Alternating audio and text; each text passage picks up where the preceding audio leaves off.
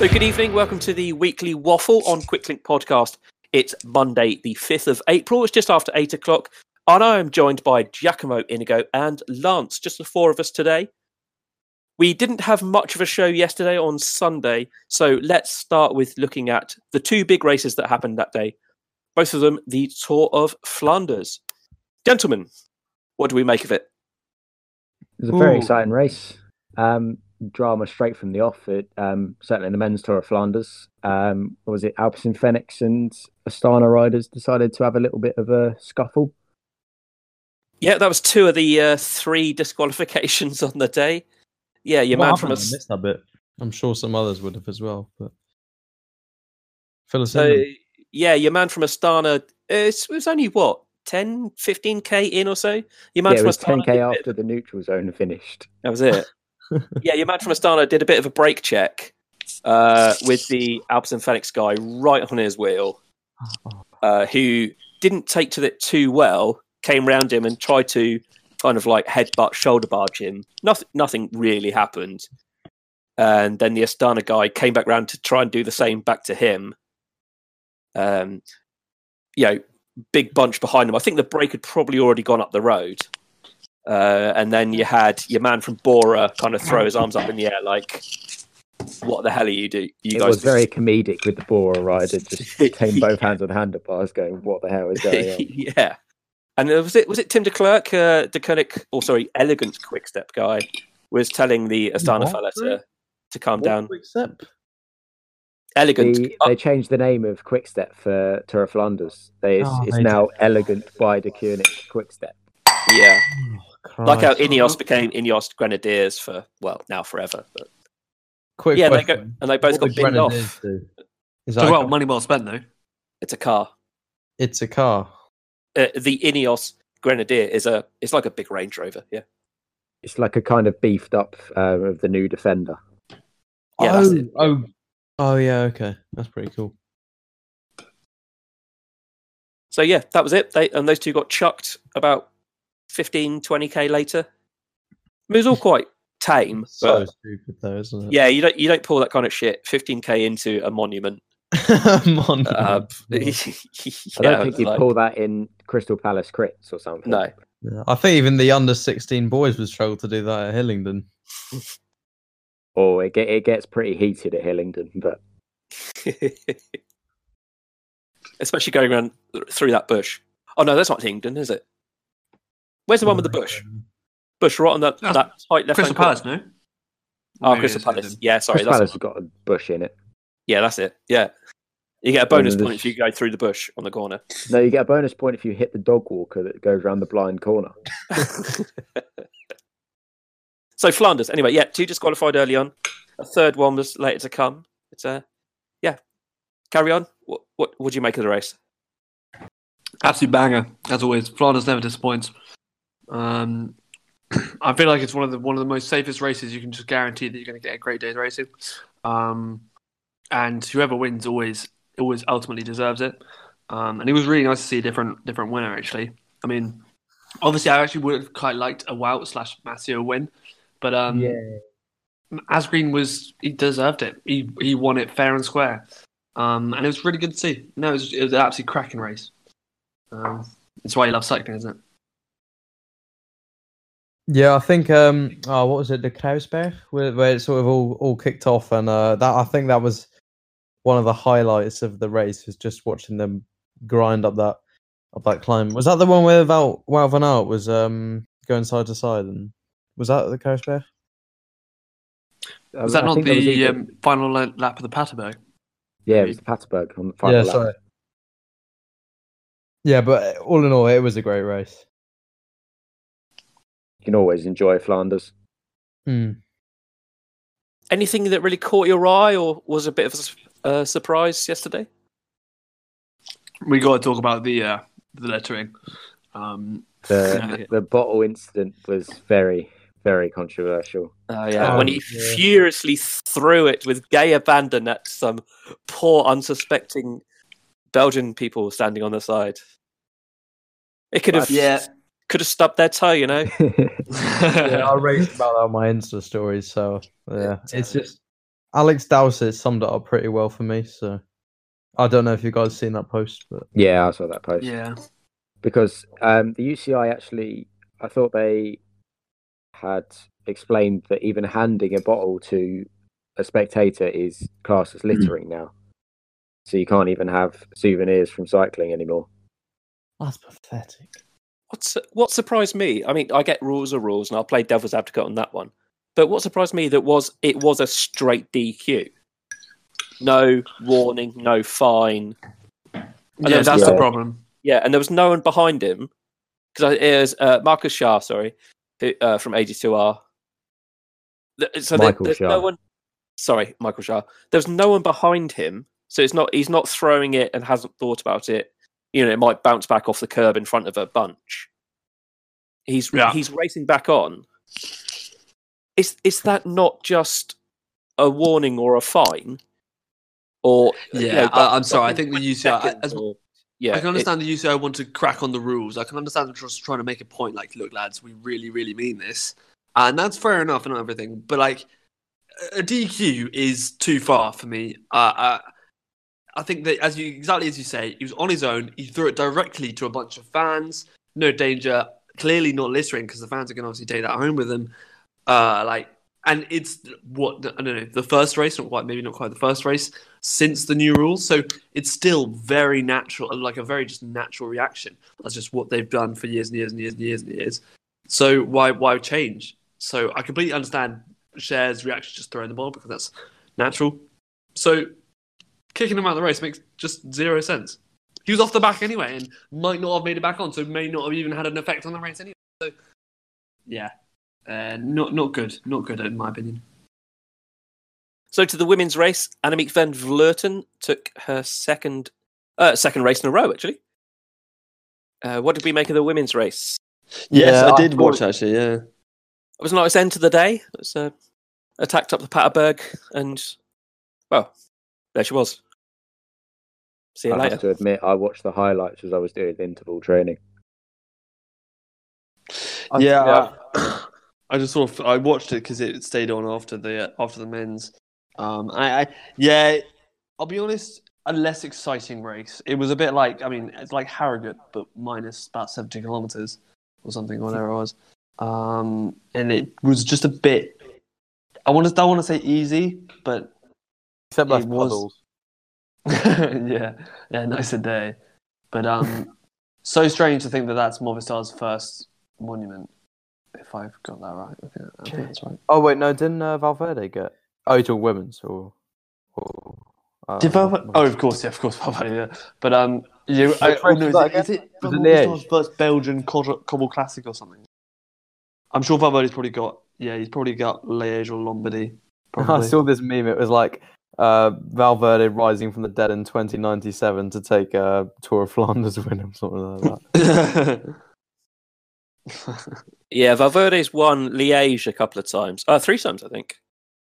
Oh, do you know what? He won Liège 4 times. 2006, Jesus 2008, Christ. 2015, 2017. He won in the year I was born, and he won 4 years ago. That's a bit crazy. That's terrifying. He turns 41 in 3 weeks' time. That's a bit mad, isn't it? Obviously, he won on Saturday as well. 41? Kimi Räikkönen's 41, isn't he? They're like the godfathers. Racing today, start of the Itzulia Tour of the Basque Country. 8.5 mile time trial to start it. Bit of a lumpy one. Anyone catch any of the racing today? Because I saw none of it. I watched all of it. Oh dear. I sat through the entire thing. Yes, I did not see any of it, unfortunately. I did see the top 10. I did the top 10. I would love to say that I saw Primož Roglic's ride, but the cameras weren't on when he went off because apparently he was one of the first ones off. Oh, right. So literally we turned it on and then, how is Primož Roglic first? Yeah. And then there was about 2 hours left of racing and he had already won. Did he have to sit in the hot seat for 2 hours? He sat in the hot seat for about an hour and a half, went for a walk, was talking to some other teams, and then just sat on his phone. That must be the worst sensation if you put in a really stonking time early on, and then you're just sat there for for ages. Didn't that happen? Was it Bessèges? Was Bessèges where Ethan Hayter came third or fourth? Yes. But the guy who put in a really good time was like the second or third rider off, and he sat there for like an hour and a half, and then obviously then eventually came like sixth or seventh or so. But yes, Pogacar has lost a bit of time to Roglic. I believe it's 28 seconds. He's lost 28 to seconds. Roglic. That's big. I mean, it's probably the toughest stage race we've seen so far. Only 6 stages, but they say the other 5 are lumpy. I think there's only one sprint stage, which is probably going to be won by climbers. Yeah, tomorrow is a big lump at the end, then downhill, and then 3's got. Is there a really steep hill tomorrow? Is that right? Let's have a look at the climbs tomorrow. 7.7k long, 6.2 average. La Asturiana. That's the last climb. Comes with about 25k to go. It's a big old lump. But then it is downhill to the finish before a little ramp. We've got stage 3. We all know that in Basque pretty country, flat. Big climb finish. Stage 4. 2 Cat 3s, a Cat 2 and a Cat 1 climb before the finish on stage 4. Stage 5, pretty flat, and then you got a 3 Cat 3 climbs, and then lumpy. So that's probably going to be a sprint as well on day 5. Stage 6, holy shit! Stage 6, 1, 2, 3, 4, 5, 6, 7 categorized climbs on stage 6. 7. 3 Cat 3s, a Cat 2, and 2 Cat 1s, if I'm looking at that right. Ouch. But do you reckon this is Roglic in... I don't know what colour jersey it is, to be perfectly honest. Let's just say yellow. In yellow all the way to the finish? I'll be honest, I think so. I really think that he's going to be a bit pissed off about Paris-Nice. And he's going to really want to make this one count. And it's a TT's anything to go by. I can't quite remember the gap to Pogacar, but it's something like 20 seconds, I think. 28. 28, there you go. That's Adam Yates at the same time as Pog as well. Also 28. That's a very good ride from him, actually. I mean, I guess the course did suit him down to the ground, but that does bode well. I think it's going to be Rog, then Pog, then and Adam. Sorry, that just sounded quite funny. Brandon McNulty he finished second today. He's only 2 seconds back. We saw a lot of him at Catalunya. Jonas Vingegaard third today for Jumbo-Visma. He obviously won Coppa Bartali stage race, which finished a week ago. He's looking pretty handy. He took it a stage at the UAE Tour as well. Looking at Jumbo-Visma's team for the race, could well be up there. Yeah, he could be really nice, like right-hand man for Primoz. He could do a nice job, and then also play second when Roglic gets a mechanical in the final 5 minutes of the last stage. Take the win. Also Tobias Foss as well, coming fourth. So Jumbo-Visma coming pretty stacked. Could be quite interesting to watch. I think Foss had a decent time trial as well. Oh, sorry, you did say fourth. Sorry, yeah. Yeah, it's not a bad lineup. Yeah, Ineos is quite interesting. Talk about Adam Yates. They've not quite done their the Catalunya job. Adam Yates is obviously sick. Their next rider, Carapaz, 45 seconds down, which, if I'm actually perfectly honest, is probably really not really good enough for him. I think he should be at least in the 30-second bracket with Schachmann, Kelderman, Aaron Buru in that area, the 9th, 10th, 11th spot. I don't know if he's misfiring or this is not the plan, or I can't quite remember which Grand Tour they've said he's going to go and do. If he is going to go and do one for GC, but I don't think it'll be the Giro if this is anything to go by. Yeah, I think he was down for the Tour. I could believe that. Nice to see Teo Geoghegan-Hart back on the roads. Obviously, was at Paris-Nice, crashed out. Minute or so down though. Minute 08, I think. Minute 6, minute 8. Yeah, I think what is actually really important here is that we don't get overexcited about Teo. He is the obviously reigning Giro champion, and it was a fantastic win, great race, loved it, fantastic. So glad that he got that freedom and he was able to win that race. I don't want to see him becoming like, oh my god, taking a hot minute down. He did win the Giro, but he's not there. He's not Chris Froome yet. He's not Roglic. He's not Pogacar. He's just a different stage of his development. And give him time, give him space. And I don't want to obsess over the fact that he's a minute down. Yeah, okay. If he was planning to go for GC, then that's not a great result. But when you've got Adam Yates in your team, I can understand, and Adam Yates performing obviously very well. I can understand why he might not give it full beans. I guess that's what I have to say about that. Yeah, there to do a job for Yatesy and also be a foil if, like at the Giro, if the wheels fall off the wagon, obviously with Geraint Thomas last year at the Giro, he's there to step up.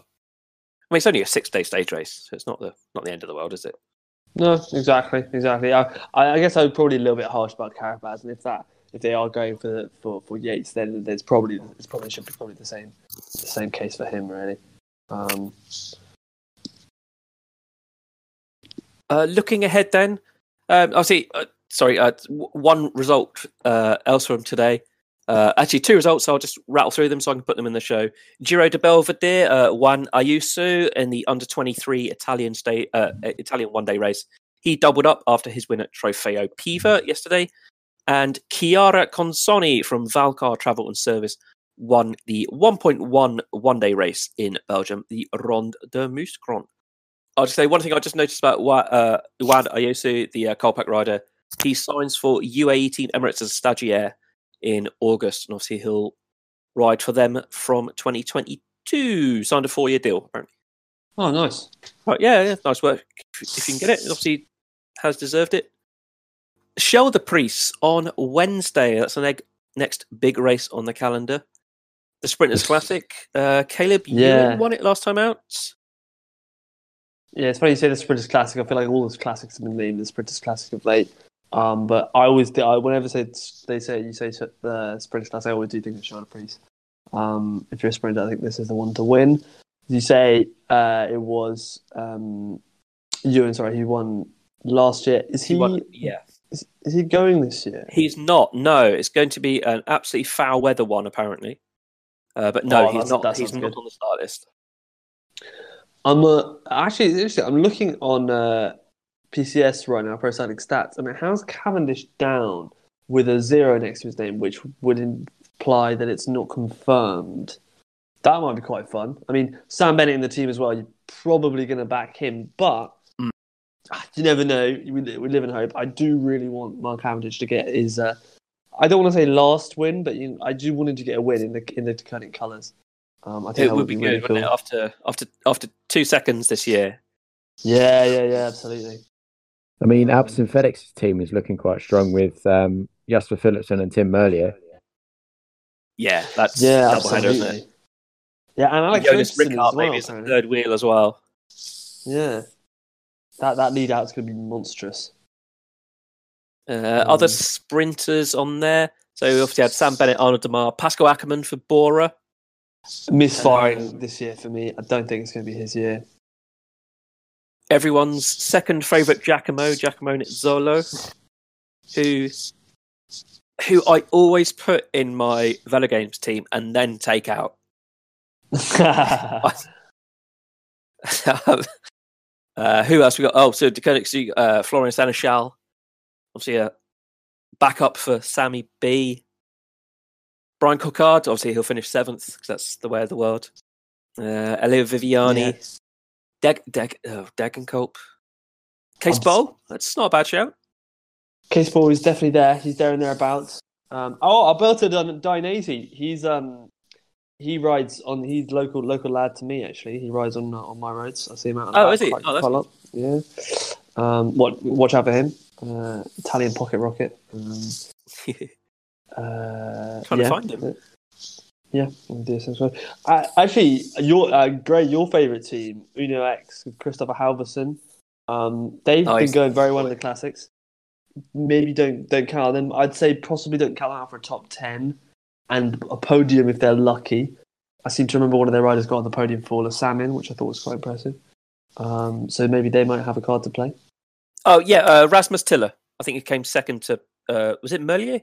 Did Merlier win that one? Yes, Merlier. Yeah. Was that the first? Because Merlier won a couple in a row, didn't he? Or he did. No, I think it was Merlier. He the one. Yeah, I've got this. Yep. Fantastic habit of always picking the wrong Uno X guy. I don't know who they all are. No. Well, chaps, I'll leave it there unless you guys have anything else to talk about, because I want to edit this and turn it around quite quickly and eat this very nice salmon and leek pie. It's been staring at me for about 45 minutes. By all means, I have nothing to add. Good. Well, I'll speak to one of you tomorrow, and I'll speak to the rest of you next Monday, and I'll speak to everybody else listening. I'll speak to you later on this evening when this recording goes out.